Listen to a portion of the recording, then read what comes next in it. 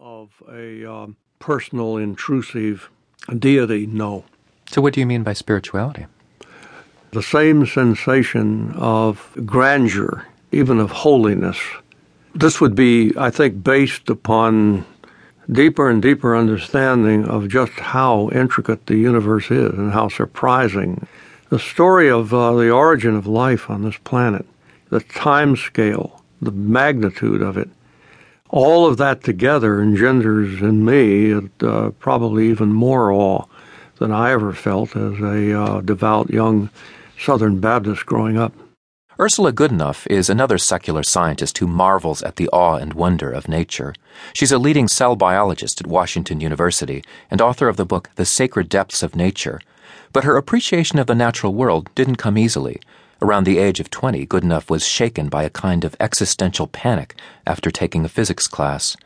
During a camping trip, she looked up at the night sky and suddenly felt overwhelmed by the pointlessness of it all.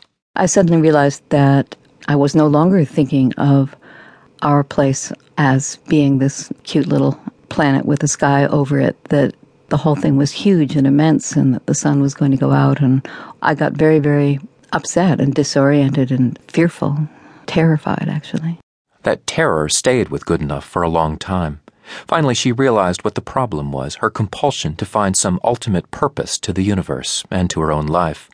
She then found a way to work through her anxiety. Why there is anything at all, why the universe is here, why I'm here, is a mystery. Once I did that, then I was in a place where I could just take the whole story and take quarks and electrons and galaxies and everything and just say, okay, this is the way it is. Don't know why, but wow, it's pretty amazing. And lucky me to be a part of it.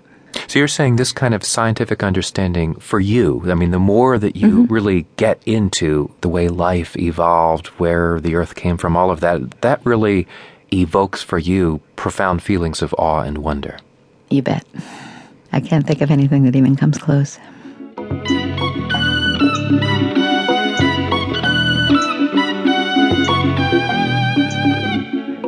What's so striking about this movement among scientists to find or even create a spirituality without God is that it spans so many different disciplines, from biology to neuroscience to physics. Take Joel Primack, a cosmologist at UC Santa Cruz and co-author of the book The View from the Center of the Universe. He's out to show that we humans are not just an insignificant speck in the cosmos. Primack believes we're special in various ways. For instance, our size is right smack in the middle of the largest and smallest things in the universe, roughly halfway between the vast scale of galaxies and the tiny world of atoms. And he points to other factors as well. We're made of the rarest stuff in the universe, heavy elements, the kind of atoms that are only created deep inside stars. And we live at the center of the time of our planetary system. The Earth and the Sun were born about 4.5 billion years ago, and about 5 billion years in the future, the Sun is going to profoundly change. It will turn into a red giant star, and it may burn Earth to a crisp. So, in very interesting ways, we live at the center of time, at the center of size scales, and the human mind is the most complex thing that we have discovered in the entire universe, and that makes us pretty special. Joel Primack wants to tell a new creation story, grounded in science, but it's a particular way of thinking about science that creates space for meaning and purpose, two words we more often associate with religion. George Valiant is also trying to formulate a science-based spirituality, but he's looking at the latest brain science. Valiant is a psychiatrist at Harvard and author of the book Spiritual Evolution, A Scientific Defense of Faith. He believes positive emotions like joy, love, and gratitude are what shape our basic sense of spirituality. He says these feelings are generated by our brain's limbic system, and they're deeply felt emotions, not abstract ideas coming from the cortex, the more analytical part of the brain.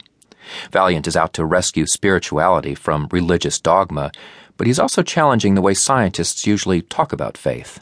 The trouble with science is it takes us back up into the cortex, and I think that where meaning comes from is fostering and bringing positive emotions into consciousness, so that it isn't science I'm pushing as much as to say, if you can pull up into awareness joy, forgiveness, love, and compassion, your life is